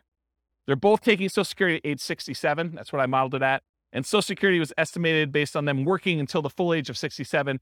You guys all know that if you stop working earlier than 67, your amount of benefits actually goes down for Social Security though, right? You guys know that, right? Like if you don't put in enough, then you don't get the whole thing. It goes down. Okay. So I've assumed though, incorrectly, that they've worked till 67. So if they get to the point where Social Security kicked in and it matters to them, that will be a factor. But if it's before that, it really doesn't matter anyway, because they've then achieved financial independence without Social Security. Okay. Any questions on the changeable assumptions? Because you can go in and change these. You're like, hey, look, 72,000 a year is crazy, James. I don't know where you got the number from. Nothing? Okay. This is the worksheet you have, the loan types. I'm just pointing out that when they do the 15% down loan, I'm using 6.75%. That's what I got yesterday when I called my lender as the interest rate for a 15% down loan. And in order to do that, they had to pay 2 points to get that loan. They wouldn't give us a par rate. They wouldn't give us a rate where you didn't have to pay any points. Okay. And if you're doing 20% down at 6.625, there's 2 points for that as well, but there's no PMI. And then if you put 25% down at 6.5%, that's par. There's no points required in order to get that rate, and there's no PMI on that one. Okay, so that's the interest rates I'm going to use. If they were, when we cover Nomad next week, we'll be looking at these conventional loans, and you'll see the interest rates for those, what they are. For example, putting 5% down is 5.5%. versus 6.75 or 6.625 or 6.5. This is why putting only 5% down starts to look attractive, as the interest rate's so much better. We'll cover that. We do Nomad. Any questions on this before I go on next slide? Okay, cool. More changeable assumptions. I modeled this out for 60 years. So if for some reason they don't achieve financial independence, it's possible they achieve it after 60 years. Okay, so 720 months, 60 years. So they'll be 81 at the end of this modeling. Based on their income, I think I looked it up. It should be about a 17.85% effective income tax rate. That's what I've estimated it to be. I'm assuming a 3% inflation rate over a very long period of time, guys. 3% is reasonable. I know we've seen crazy numbers recently, but look out long time in history. 3% seems right about there. 5.5% mortgage interest rate for the owner occupant, but they're not doing owner occupant except in some examples here, but they're doing the investor rates, which are listed on your spreadsheet. They have a 4% safe withdrawal rate number. They have $5,000 minimum target monthly income in retirement. So they're trying to get to the point where they have $5,000 a month in passive income from those three sources in order to be considered financially independent. And I do adjust for inflation. So it's $5,000 today, but in the future, it may be $7,000 or $8,000 or $9,000, depending on what time it is. Okay. And why did I pick $5,000 when they're making $6,000 a month? Because they're saving $1,000. So I want them to be at the same level of lifestyle, not at the same income. So they're not saving $1,000 anymore. They're only saving nothing because they've already achieved financial independence. And so we're trying to get them to the point where they replace their standard of living, what they're actually living on. And I've also said, hey, look, when do they get to the point where they can live a $10,000 a month lifestyle, which I don't even think I showed you numbers for that today, but I do run that math and show you when they're earning twice as much. Okay. Any questions on these changeable assumptions? You could change all these too. Okay. So for the property, what kind of property are they buying? So here's the assumptions for the property. It's going to be a $375,000 property value, and it goes up at a rate of 3% per year. So it's keeping pace with inflation. It's not going up faster than inflation. It's not going up slower than inflation. It's pretty neutral. We're going to do 3 different down payment scenarios. So I'm going to do a 15% down, a 20% down, a 25% down one, and I'll show you the results from each. With the 15% down, there's PMI. I told you that. 1% of the purchase price in closing costs when they purchase. So they're going to have some fees for getting the loan. In addition to that, for the 15% down and the 20% down loans, there are 2 additional points in order to get the loan. You have to wait. Is that something that's common? What's that? 15% down? Yeah, there's a 15% down non-owner occupant program. No, but points. Is that common? No, it was unusual because we couldn't get them to quote us something at par rate. So they're saying, look, we're not even going to offer that. If you want to get this rate, you got to pay at least 2 points in order to get it. So it's just a kind of condition of our normal market right now. And you may be able to go to another lender where they'll say, it's not 6.75 or whatever it is. It's 7%, but it's par. They may come back and say that to you. And so each lender is a little bit different. This is one lender I called. There was a lender that I talked to told me that between 25% down and 15% down, there was only a quarter of an interest rate change. Yeah, it definitely is in that range. Okay. Sometimes it's more than that. Sometimes it's less. Okay.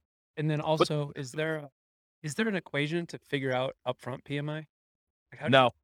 There's a whole 2-hour class on PMI, and I go over all the factors, and it's a calculation for them. And there's a lot of different variables in it, including how many people are on the loan, your credit score, price of the property. There's a whole bunch of factors. Yep. All right, cool. No seller concessions. They couldn't get the seller to give them any money toward closing costs. Interest rates, I already talked what those are. 6.75 for the 15% down, 6.625 for the 20, 6.5 for the 25% down, and the 15% has PMI. Doing 30-year loans, 360-month loan term. We assume $2,600 per month in rent, but rent increases at a rate of 3% per year. So rent is also keeping pace with inflation. It's not going up faster than inflation. It's not going up slower than inflation. So property price and rents are going up at the same rate. 3% of the monthly income is assumed for vacancy. So we're assuming that they're doing a really good job with property management and that they are starting, 60 to 90 days ahead of the property becoming vacant to make sure that they have minimal vacancy on their property. 10% of the monthly income is assumed to be maintenance. I'm assuming 0.75% of the value of the property each year is the property tax rate. So that's about $2,800 per year in property taxes at the start. And it changes as property values increase. So around here, that number doesn't seem to be that low, or it doesn't seem to be that crazy. In other markets, they're hearing that and they'll be like, yeah, per month is the rate for that.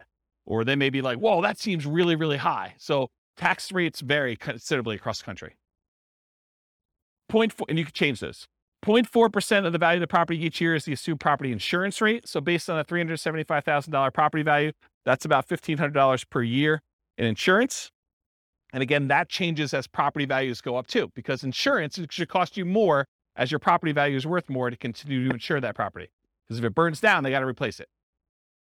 So this is a residential property, and 15% of the purchase price is considered the value of the land. We use that when we're calculating the depreciation benefit. Any questions on the property assumptions? This is sort of I always feel like I'm like doing a magic trick and I'm showing you, look, there's nothing up my sleeve. Like I'm showing you all my assumptions so that you know exactly what is about to happen. Then when I show it to you, you can't be like, but what's the insurance rate for that? What's the taxes for that? How much income are they making? Because I'm answering it all up front. That way you can't say to me later, but wait a minute. Okay. All right. So I wanted to show you a baseline of, hey, if they didn't do any real estate at all, if they just said, I'm going to invest $1,000, I'm going to save $1,000 a month, and I'm going to invest that in the stock market, I'm going to get 8% return in the stock market, how long does it take me to achieve financial independence if I only invest in stocks? And for this one, it's primarily that 4% safe withdrawal rate times the amount that they have invested in stocks, right? Because that's where the majority of their money is coming from. So in that case, it takes them 482 months, about 40 years. Someone who's saving $1,000 a month, that doesn't seem like it's that wrong, right? I mean, it takes you 40 years to save up for retirement. You're going to be like 61 years old at that time, and you'll have enough to be able to replace your income using a safe withdrawal rate by investing in stocks. Doesn't seem unreasonable. So that's how long it takes.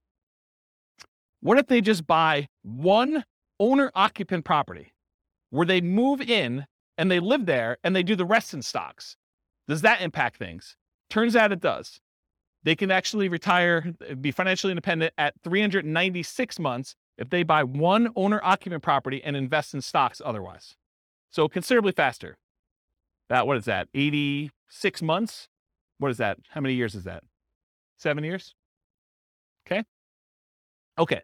Now at this point, we've kind of taken it back. They have not opted to buy the owner-occupant property anymore. They're only going to buy rentals. They're going to continue to live in a rental themselves, and they're going to buy up to 10 20% down payment rentals. If they buy 10 20% down rentals, they live in a property that they're not buying a property to live in. They're just staying in the property that they're renting in and continue to pay whatever rent increases there are. It takes them 370 months buying 20% down rental properties in order to achieve financial independence this way. If they buy 10, 25% down rental properties, so they're putting more down, they're waiting longer in order to have the down payments, and they're delaying buying the properties, but when they buy them, they have slightly better cash flow because they put more down, they have a little bit better interest rate, they had to pay a little bit less in points, and they put more down, so they're borrowing less, so their monthly payment is lower. So they have the benefits of additional cash flow. That means that they can actually achieve financial independence in 346 months if they do it that way. Just something else to point out too. When you do the 20% down loan, and there's 2 points in order to get that loan, isn't that sort of like a 22% down loan? That's closer to that 25% down than you might have thought, right? Because it's not 20% down now, it's 20% plus 2 points. So it's really a 22% down loan in order to get that loan. Where the 25, you have no points. So it's really 22 compared to 25. So it's closer than you'd think. Right? You have a microphone? I guess it'd be on the amount that you're taking out the loan, 25% on purchase price, but That's right. It's a cost for one of them, and the other one you're actually getting even more benefit by putting more down. right. So it might be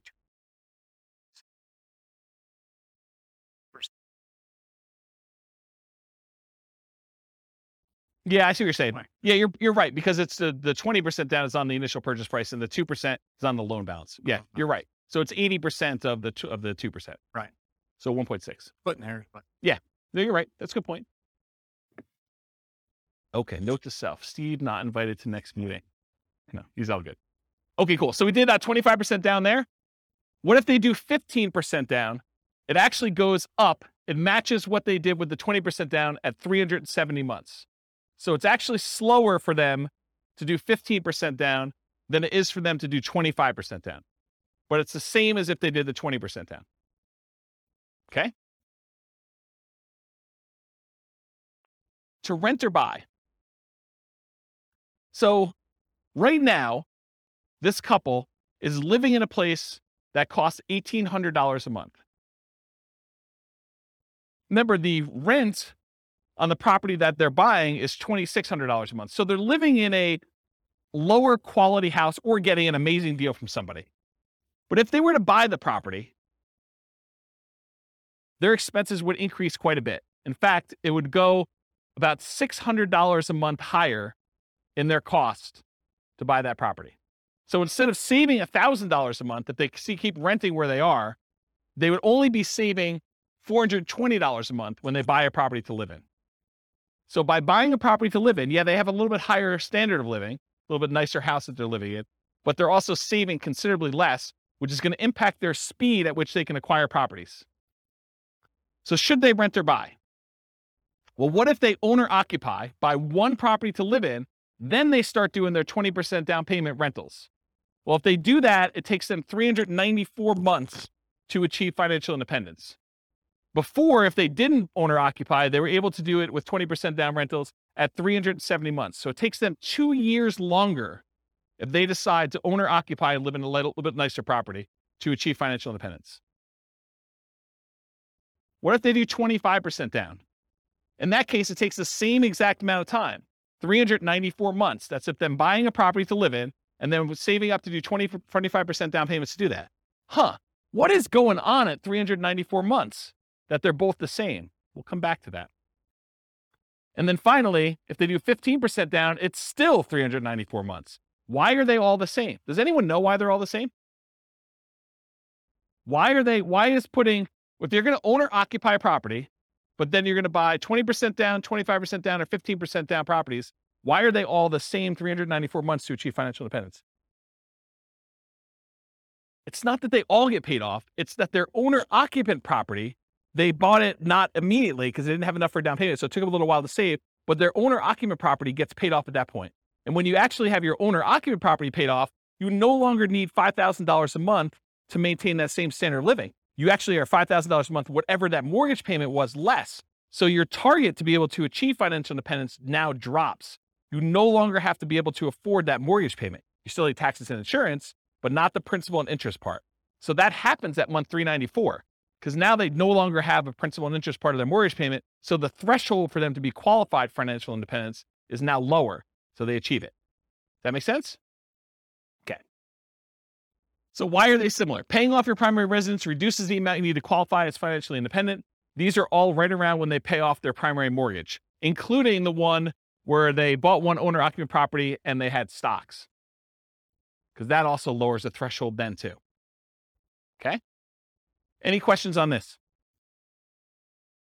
Sweet. So changeable short-term rental assumptions. And I talked a little bit about this. Rents are going to be higher, but fees and expenses on rents will be significantly higher as well. Overall, I've assumed that the net after all the additional expenses will be 25% higher. So in this case, instead of $2,600 a month, I'm assuming you're netting $3,150 per month in rent. But I also added some more to maintenance. My thinking was, hey, look, if you've got a property and you've got a lot of turnover and people are living there and actively being in there, you're probably having a little bit more wear on a property than having a tenant living there for a year and having just regular turnover or a year or more. Okay. So I assume that maintenance went from 10%, which is $260 a month, because it's 10% of the $2,600, bless you, or 20% of the $3,150, which is $630 per month. So now this has increased quite a bit. And so when you have both a 25% increase, but then this is increased by whatever that is, almost $400, it means a very modest increase in cash flow. So here's cash flow at year 10. When you had it with the short-term rentals, you're doing about $220. I'm sorry, you're doing $467 a month with a short-term rental and $220 a month if you were just doing the long-term rental. So you're still doing more cash flow, but it's not quite as significant as you might have thought. And I may be completely underplaying this, where you may say, but James, I'm really doing twice as much in rent. And my maintenance is closer to 20%, or maybe it's 25 or whatever it is. But doing twice as much in rent, my number is going to be much, much better. Yeah, that's why all these assumptions are changeable. Go load it up and change the assumption and rerun it and see what your number is. But based on this, I wanted to show you what the impact of achieving financial independence is, even with just this modest increase. Okay? So now doing the short-term rental with 20% down, they achieve financial independence in month 298. It's significantly shorter than all the other options we've considered so far. So getting that extra rent matters.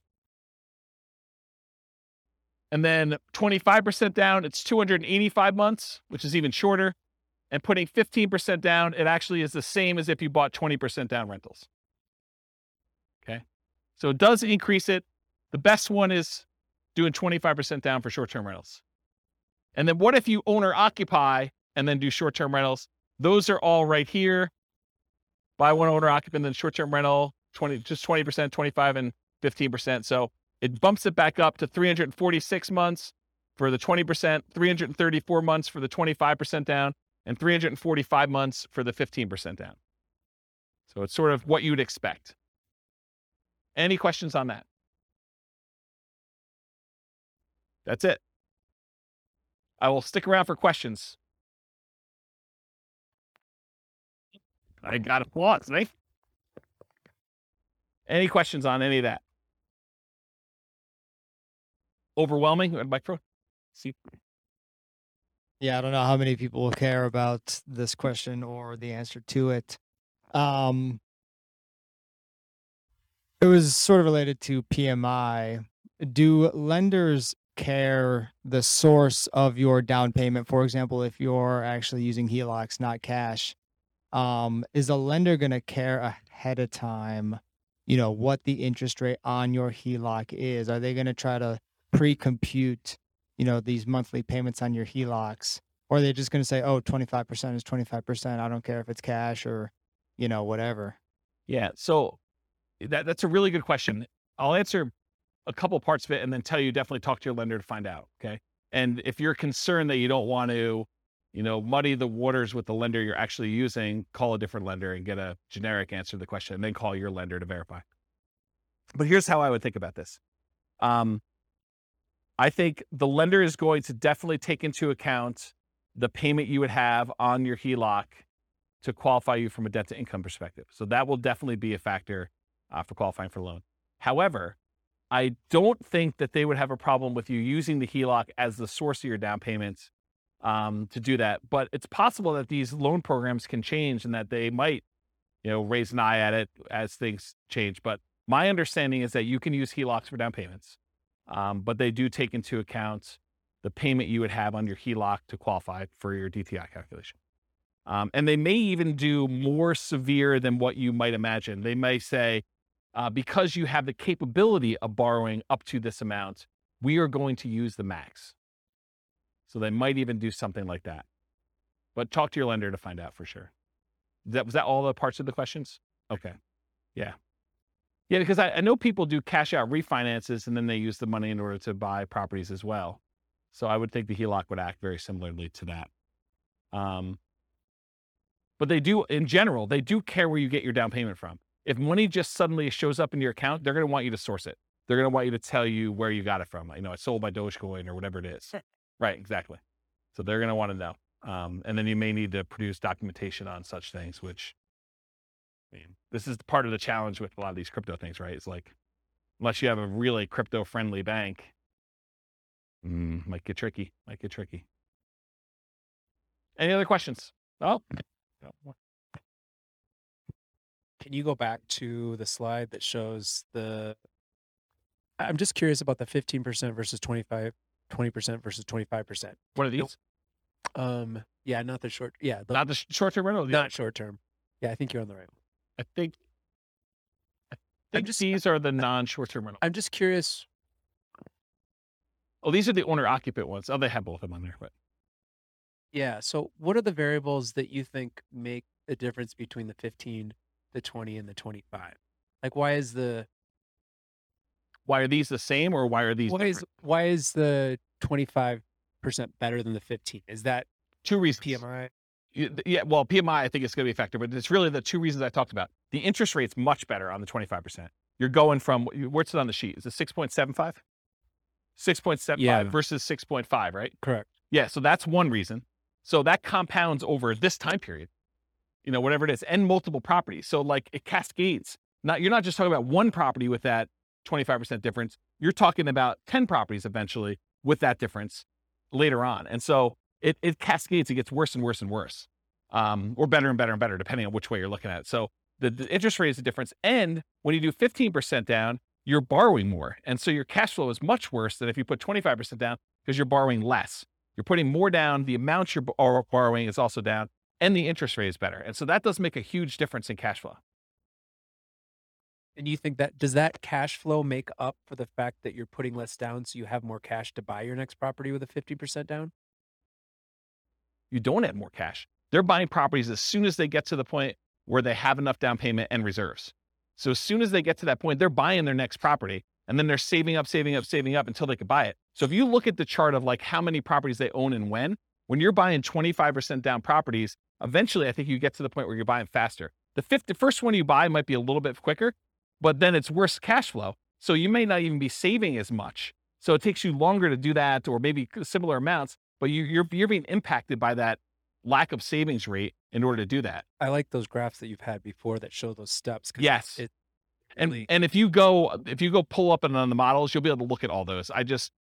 The complaint I sometimes get is, James, you show me 300 charts. No. Right. Yes. It is the complaint I get, which, I mean, I like charts and I like showing the charts so I can show you all this stuff. But sometimes when we don't have that chart, like I've occasionally even said to people in the room, this chart, I'm not even going to talk about unless someone challenges me, because I want to be able to show you this as to like how I got to where we are. And it's sort of like, it's like ammunition for arguments in class. But, today I tried to keep it simple and simplified it. So one other thing I'll add. So this exact person, have you been listening to the new Real Estate Financial Planner podcast where I go and I do like Andrea and her story and do that? Well, I'm doing this person through a large number of different scenarios. I'm going to take this storyline. And so I'll do individual episodes on each one of these scenarios. And so you'll be able to see a lot more detail too that way. it's using these interest rates all the way through. Yep. Okay. Yeah. I'm going to try to do like one story arc where we don't change anything. But then in the advanced versions of it, I'm using variable interest rates and variable appreciation rates and variable rent appreciation rates and variable inflation rates. And one more variable thing, but there's like 5 things that are variable to show you like, and then I'm going to run it 1,000 times to show you what the range of expectations are. They may be financially independent anywhere between month 274, where it's 1 time out of 1,000, all the way up to month 495. I'm just making up these numbers. And that's 1 time out of 1,000. And the majority of them are in this range of here to here. And I'll be able to show you that in advance. And those are based on historical data, like the variable rates, No, they're variable. So like instead of doing an interest rate of 6.5, I'll say, look, it's 6.5 month 1, but there's a chance it could go up to 6.25 the next month, or it could go down to 6.375. And so there's just a probability distribution. And so sometimes, 1 run out of 1,000, maybe it actually ticks down. But another time it might actually tick up where they go to 7 or 8 or 9 as you're buying more properties. But it changes every month so that when you finally do buy a property, the interest rate may be much different than what it is today, but it's doing a change each month to see like where it moves and over a large enough sample size. And I don't even know if 1,000 is truly large enough, but it gives you a decent range of like what the values might be. And you could see like, hey, interest rates has a major factor here. And so if interest rates go up, this looks much worse for them. If interest rates go way down, this looks amazing for them. And so you can now see some of those things happening with interest rates, with rent appreciation rates, because what happens if the market softens and they're getting better deals as they're acquiring, and then it turns around and they go up? What happens if prices go up when they're buying, and then it starts taking off when they, kind of get to the point where they have 10? All of those things can happen in those runs as well. And it combines with rent appreciation and price appreciation and interest rates and inflation rate. And the stock market rate of return is also random. So those are the 5. Does that help? I'm just picturing in my mind, like, what if at year 7 interest rates go down and you refinance, and like, how would that? I mean, That's what's awesome about my software is that I can say if interest rates drop below a certain thing, refinance and ratchet it down. And then how does that improve? That could be part of the algorithm for doing the testing. This that is would be literally- that'd be really interesting to see like how 15 and 25 changes, and if 15 shoots farther ahead based on a 5-year refinance to the same interest rate or something. This is literally why I wrote that software, because I had those same questions, right? About my own personal stuff. I'm like, look, I'm on this plan. What happens if? And then my mind just goes crazy. What happens if stock market tanks? What happens if there's a real estate market correction again? What happens if prices go out of control up, or prices kind of stabilize, or prices go down and I'm able to acquire more properties? Like, what do all these differences mean to me? And how does it impact my ability to be resilient in retirement? Or, during my acquisition phase of kind of getting to that point, like, what happens there? This is literally why I wrote all this stuff. But those are the types of questions. Yeah. So that's it. Okay, cool. That's it. All I got for you guys today. So stick around for questions. That's all I got for you.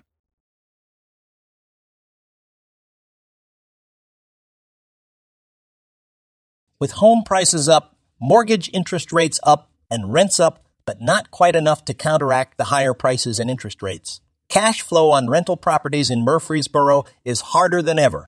Book a call with the Real Estate Financial Planner to apply our proprietary 88 strategies to improve cash flow on your rentals. See the show notes for a link to schedule your call and improve your cash flow today.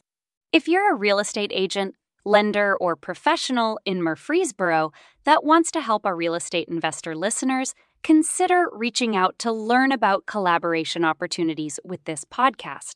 We'd love to add more value to our listeners by having you assist our investors buy, sell, and finance their real estate investments.